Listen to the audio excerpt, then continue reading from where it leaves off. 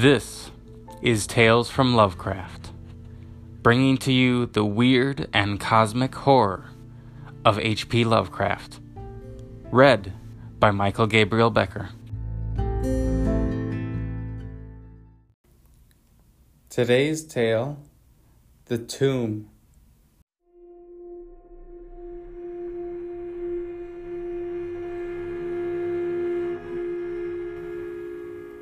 In relating the circumstances which have led to my confinement within this refuge for the demented, I am aware that my present position will create a natural doubt of the authenticity of my narrative. It is an unfortunate fact that the bulk of humanity is too limited in its mental vision to weigh with patience and intelligence those isolated phenomena, seen and felt only by a psychologically sensitive few, which lie outside its common experience. Men of broader intellect know that there is no sharp distinction betwixt the real and the unreal, that all things appear as they do only by virtue of the delicate, individual, physical, and mental media through which we are made conscious of them. But the prosaic materialism of the majority condemns as madness the flashes of supersight which penetrate the common veil of obvious empiricism. My name is Jervis Dudley, and from earliest childhood I've been a dreamer and a visionary, wealthy beyond the necessity of a common life and temperamentally unfitted for the formal studies and social recreations of my acquaintances. I have dwelt ever in realms apart from the visible world, spending my youth and adolescence in ancient and little-known books, and in roaming the fields and groves of the region near my ancestral home. I do not think that what I read in these books or saw in these fields and groves was exactly what other boys read and saw there, but of this I must say little, since detailed speech would but confirm those cruel slanders upon my intellect, which I sometimes overhear from the whispers of the stealthy attendants around me. It is sufficient for me to relate events without analyzing causes. I have said that I dwelt apart from the visible world, but I have not said that I dwelt alone. This no human creature may do, for, lacking the fellowship of the living, he inevitably draws upon the companionship of things that are not, or are no longer, living. Close by my home, there lies a singular wooded hollow, in whose twilight deeps I spent most of my time reading, thinking, and dreaming. Down its moss-covered slopes my first steps of infancy were taken, and around its grotesquely gnarled oak trees my first fancies of boyhood were woven. Well did I come to know the presiding dryads of those trees, and often have I watched their wild dances in the struggling beams of a waning moon. But of these things I must not now speak. I will tell only of the lone tomb in the darkest of the hillside thickets, the deserted tomb of the Hydes, an old and exalted family whose last direct descendant had been laid within its black recesses many decades before my birth. The vault to which I refer is of ancient granite, weathered and discolored by the mists and dampness of generations, excavated back into the hillside. The structure is visible only at the entrance. The door, a ponderous and forbidding slab of stone, hangs upon rusted iron hinges and is fastened ajar in a queerly sinister way by means of heavy iron chains and padlocks, according to a gruesome fashion of half a century ago. The abode of the race whose scions are here inurned had once crowned the declivity which holds the tomb, but had long since fallen victim to the flames which sprang up from a disastrous stroke of lightning, of the midnight storm which destroyed this gloomy mansion. The older inhabitants of the region sometimes speak in hushed and uneasy voices, alluding to what they call divine wrath, in a manner that in later years vaguely increased the always strong fascination which I felt for the forest-darkened sepulchre. One man only had perished in the fire. When the last of the hides was buried in this place of shade and stillness, the sad urnful of ashes had come from a distant land, to which the family had repaired when the mansion burned down. No one remains to lay flowers before the granite portal, and few care to brave the depressing shadows which seem to linger strangely about the water-worn stones. I shall never forget the afternoon when I first stumbled upon the half-hidden house of death. It was in midsummer, when the alchemy of nature transmutes the sylvan landscape to one vivid and almost homogeneous mass of green, when the senses are well nigh intoxicated with the surging seas of moist verdure and the subtly indefinable odors of the soil and the vegetation. In such surroundings, the mind loses its perspective. Time and space become trivial and unreal, and echoes of a forgotten prehistoric past beat insistently upon the enthralled consciousness. All day I'd been wandering through the mystic grove of the hollow, thinking thoughts I need not discuss and conversing with things I need not name. In years a child of 10, I had seen and heard many wonders unknown to the throng, and was oddly aged in certain respects. When upon forcing my way between two savage clumps of briars, I suddenly encountered the entrance of the vault. I had no knowledge of what I had discovered.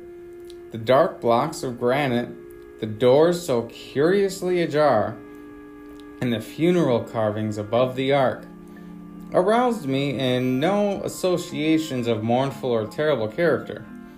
Of graves and tombs I knew and imagined much, and had on account of my peculiar temperament been kept from all personal contact with churchyards and cemeteries.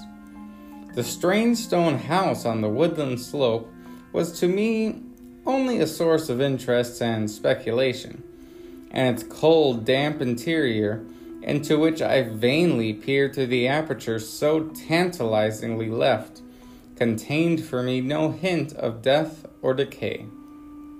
But in that instant of curiosity was born the madly unreasoning desire which has brought me to this hell of confinement. Spurred on by a voice which must have come from the hideous soul of the forest, I resolved to enter the beckoning gloom in spite of the ponderous chains which barred my passage.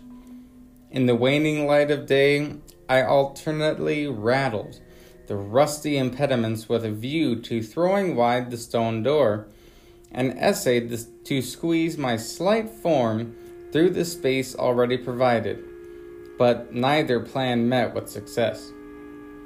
At first curious, I was now frantic, and when in the thickening twilight I returned to my home, I had sworn to the 100 gods of the grove that at any cost I would some day force an entrance to the black, chilly depths that seemed calling out to me. The physician with the iron-gray beard that comes each day to my room once told a visitor that this decision marked the beginning of a pitiful monomania, but I will leave final judgment to my readers when they shall have learnt all.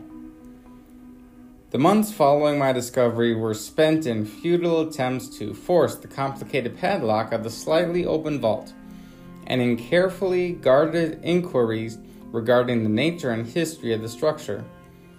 With the traditionally receptive ears of the small boy, I learned much, though a habitual secretiveness caused me to tell no one of my information or my resolve. It is perhaps worth mentioning that I was not at all surprised or terrified on learning of the nature of the vault. My rather original ideas regarding life and death had caused me to associate the cold clay with the breathing body in a vague fashion, and I felt that the great and sinister family of the burned-down mansion was in some way represented within the stone space I sought to explore. Mumbled tales of the weird rites and godless revels of bygone years in the ancient hall gave to me a new and potent interest in the tomb, before whose door I would sit for hours at a time each day. Once, I thrust a candle within the nearly closed entrance, but could see nothing save a flight of damp stone steps leading downward. The odor of the place repelled yet betwitched me. I felt I had known it before, in a past remote beyond all recollection, beyond even my tenancy of the body I now possess. The year after I first beheld the tomb, I stumbled upon a worm-eaten translation of Plutarch's Lives in the book-filled attic of my home. Regarding the life of Theseus, I was much impressed by that passage leading of the great stone beneath which the boyish hero was to find his tokens of destiny whenever he should become old enough to lift its enormous weight. This legend had the effect of dispelling my keenest impatience to enter the vault, for it made me feel that the time was not yet ripe. Later, I told myself I should grow to a strength and ingenuity which might enable me to unfasten the heavy chain door with ease. But until then, I would do better by conforming to what seemed the will of fate. Accordingly, my watches by the dank portal became less persistent, and much of my time was spent in other, though equally strange pursuits. I would sometimes rise very quietly in the night, stealing out to the walk in those churchyards and places of burial from which I had been kept by my parents.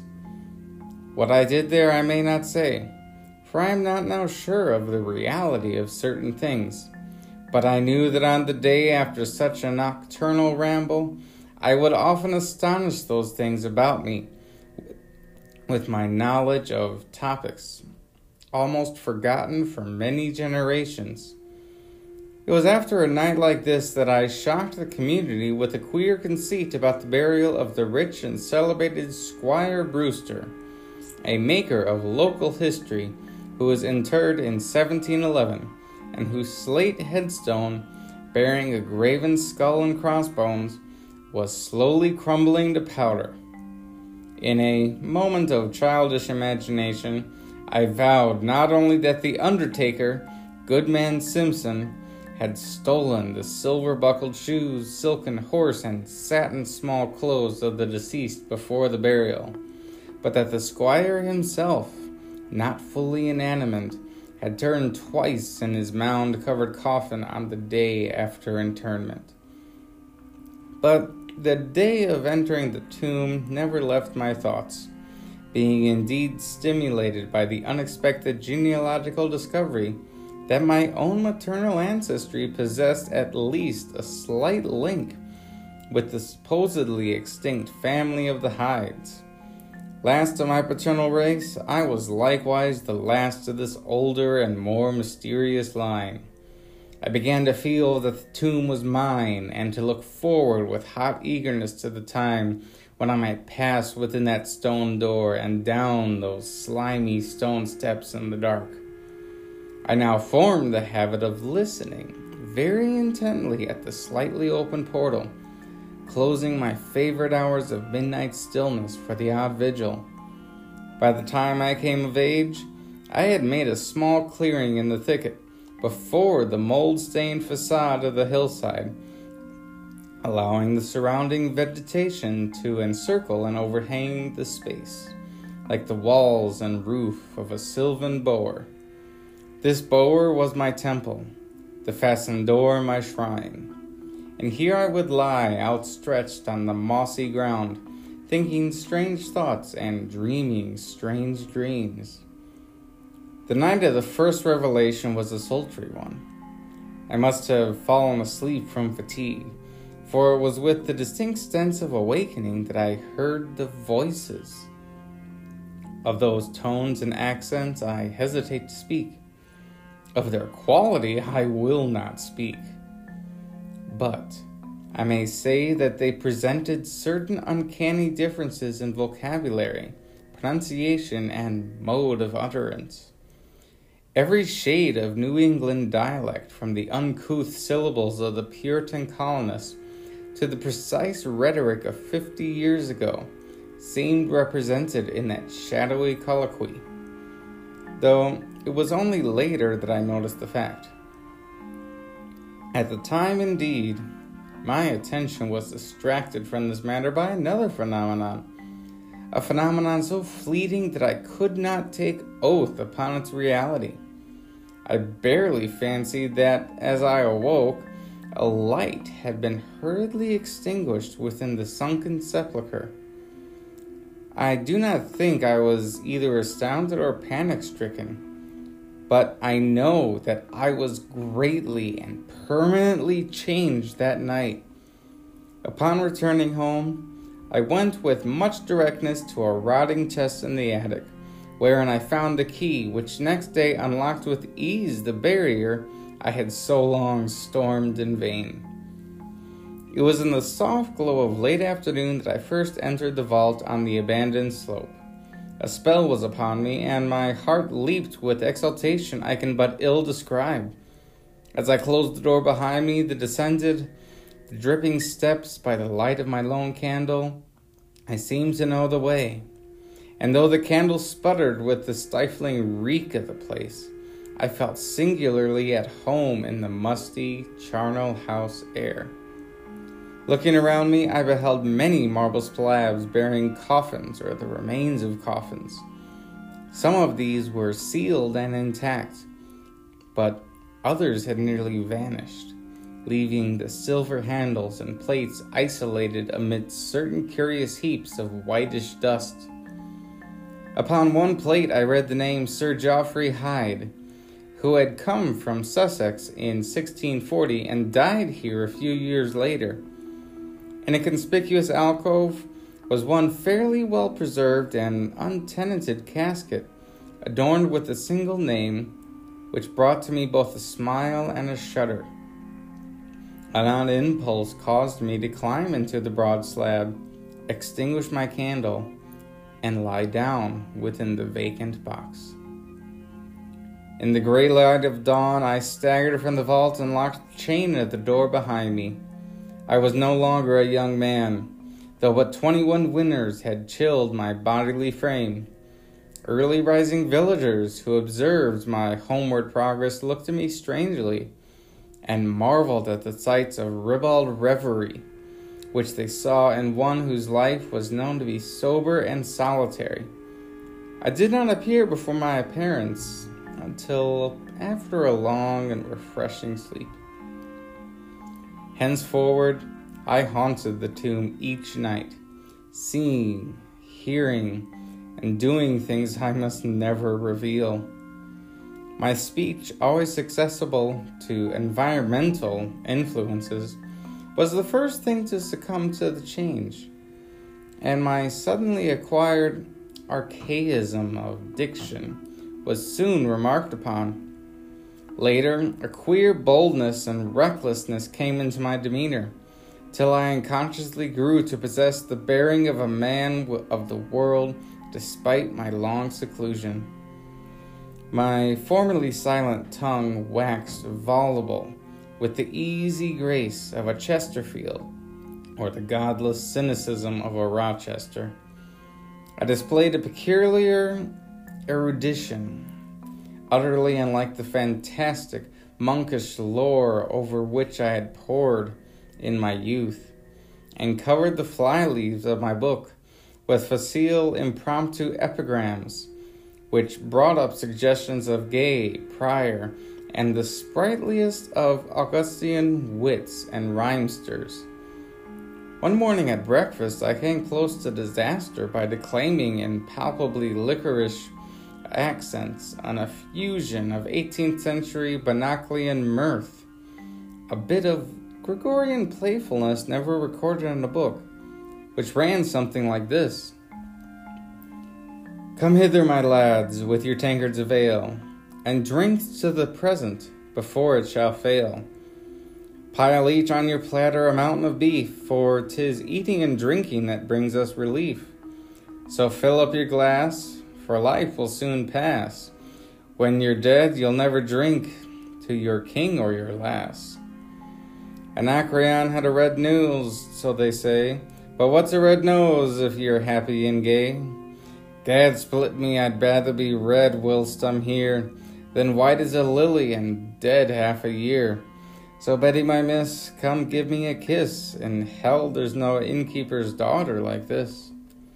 Young Harry, propped up just as straight as he's able, will soon lose his wig and slip under the table. But fill up your goblets and pass them around, better under the table than under the ground. So revel and chaff as ye thirstily quaff. Under 6 feet of dirt 'tis less easy to laugh. The fiend struck me blue, I'm scarce able to walk, and damn me if I can stand upright or talk. Here, landlord, bid Betty to summon a chair. I'll try home for a while, for my wife is not there. So lend me a hand, I'm not able to stand, but I'm gay whilst I longer on top of the land. About this time, I conceived my present fear of fire and thunderstorms. Previously indifferent to such things, I had now an unspeakable horror of them, and will retire to the innermost recesses of the house whenever the heavens threatened an electrical display. A favorite haunt of mine during the day was the ruined cellar of the mansion that burned down, and in fancy I would picture the structure as it had been in its prime.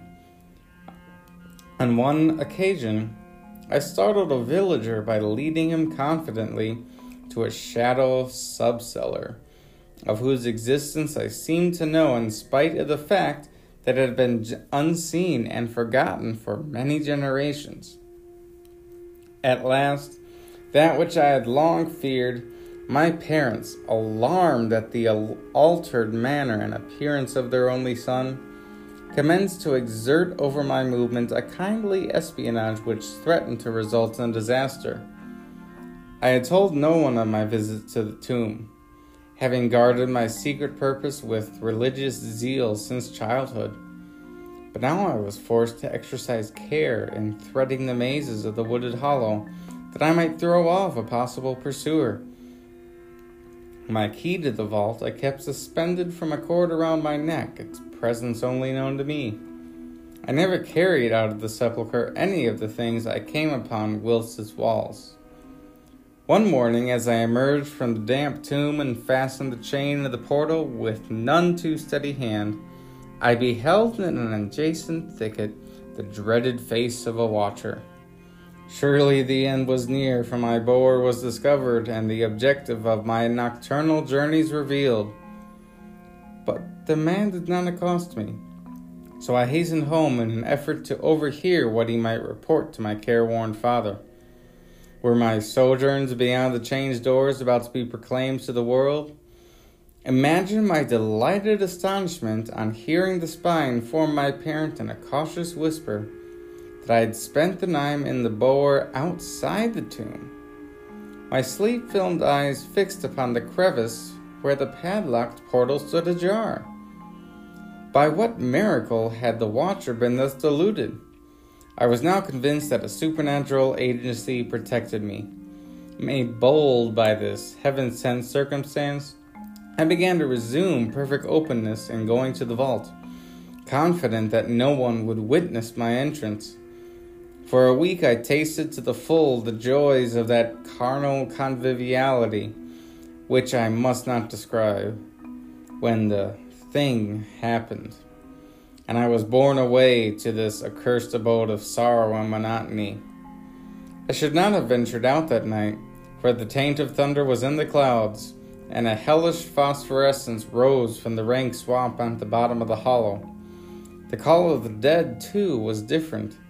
Instead of the hillside tomb, it was the charred cellar on the crest of the slope, whose presiding daemon beckoned me with unseen fingers. As I emerged with an intervening grove upon the plain before the ruin, I beheld in the misty moonlight a thing I had always vaguely expected. The mansion, gone for a century, once more reared its stately height to the raptured vision, every window ablaze with the splendor of many candles. Upon the long drive rolled the coaches of the Boston gentry, whilst on foot came a numerous assemblage of powdered exquisites with the neighboring mansions. With this throng I mingled, though I knew I belonged with the hosts rather than with the guests. Inside the hall were music, laughter, and wine in every hand. Several faces I recognized, though I should have known them better had they been shriveled or eaten away by death and composition. Amidst a wild and reckless throng, I was the wildest and most abandoned. Gay blasphemy poured in torrents from my lips, and in my shock, sallies, I heeded no law of God, man, or nature. Suddenly a peal of thunder, resonant even above the din of the swinish reveille, clave the very roof and laid a hush of fear upon the boisterous company.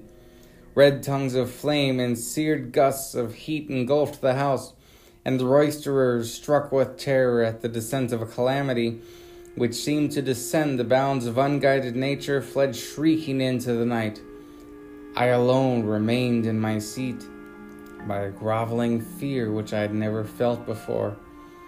Then a horror took possession of my soul. Burnt alive to ashes, my body dispersed by the four winds, I might never lie in the tomb of the Hydes. Was not my coffin prepared for me? Had I not a right to rest until eternity amongst the descendants of Sir Geoffrey Hyde? I would climb my heritage of death, even though my soul goes seeking through the ages for another corporeal tenement to represent it in that vacant slab in the alcove of the vault. Gervase Hyde should never share the sad fate of Palinurus. As the phantom of the building house faded, I found myself screaming and struggling madly in the arms of two men, one of whom was the spy who followed me to the tomb. Rain was pouring down in torrents, and upon the southern horizon were flashes of lightning that had so lately passed over our heads. My father, his face lined with sorrow, stood by as I shouted my demands to be laid within the tomb, frequently admonishing my captors to treat me as gently as they could. A blackened circle on the floor of the ruined cellar told of a violent stroke from the heavens, and from this spot, a group of curious villagers with lanterns were prying a small box of antique workmanship which the thunderbolt had brought to light. Ceasing my futile and now objectless writhing, I watched the spectators as they viewed the treasure trove and was permitted to share in their discoveries. The box, whose fastenings were broken by the stroke which had unearthed it, contained many papers and objects of value. But I had eyes for one thing alone. It was the porcelain miniature of a young man in a smartly curled bagwig and bore the initials J.H. The face was such that as I gazed, I might well have been studying my mirror.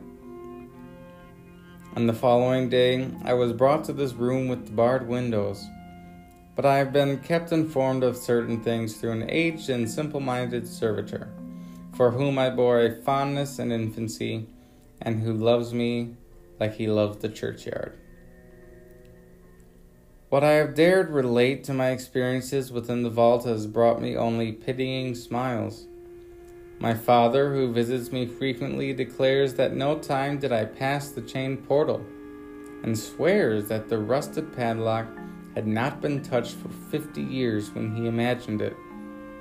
He even says that all the village knew of my journeys to the tomb, and that I was often watched as I slept in the bower, outside the grim facade, my half-open eyes fixed on the crevice that leads to the interior. Against these assertions, I have no tangible proof to offer, since my key to the padlock was lost in the struggle on that night of horrors.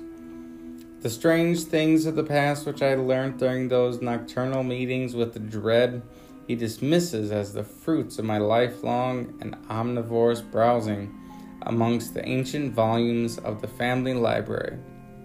Had it not been for my old servant Hiram, I should have by this time become quite convinced of my madness. But Hiram, loyal to the last, has held faith in me, and has done that which impels me to make public at least a part of my story. A week ago, he burst open the lock which chains the door of the tomb perpetually ajar, and descended with a lantern into the murky depths. On a slab in an alcove, he found an old, empty coffin, whose tarnished plates bear the single word Jervis. In that coffin, and in that vault, they have promised me I shall be buried.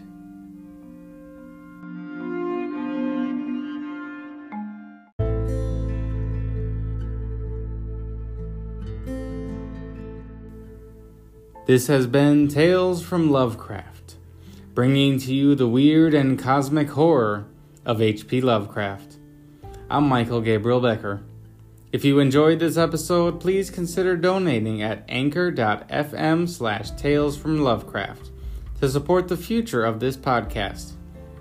Feel free to contact me by leaving me a voice message at anchor.fm/talesfromlovecraft, sending me an email at talesfromlovecraft@gmail.com, or find me on Twitter at Lovecraft Tales. If you are interested in any of my other projects, my writing, other podcasts, and more, please check out my website at epsilonactual.net.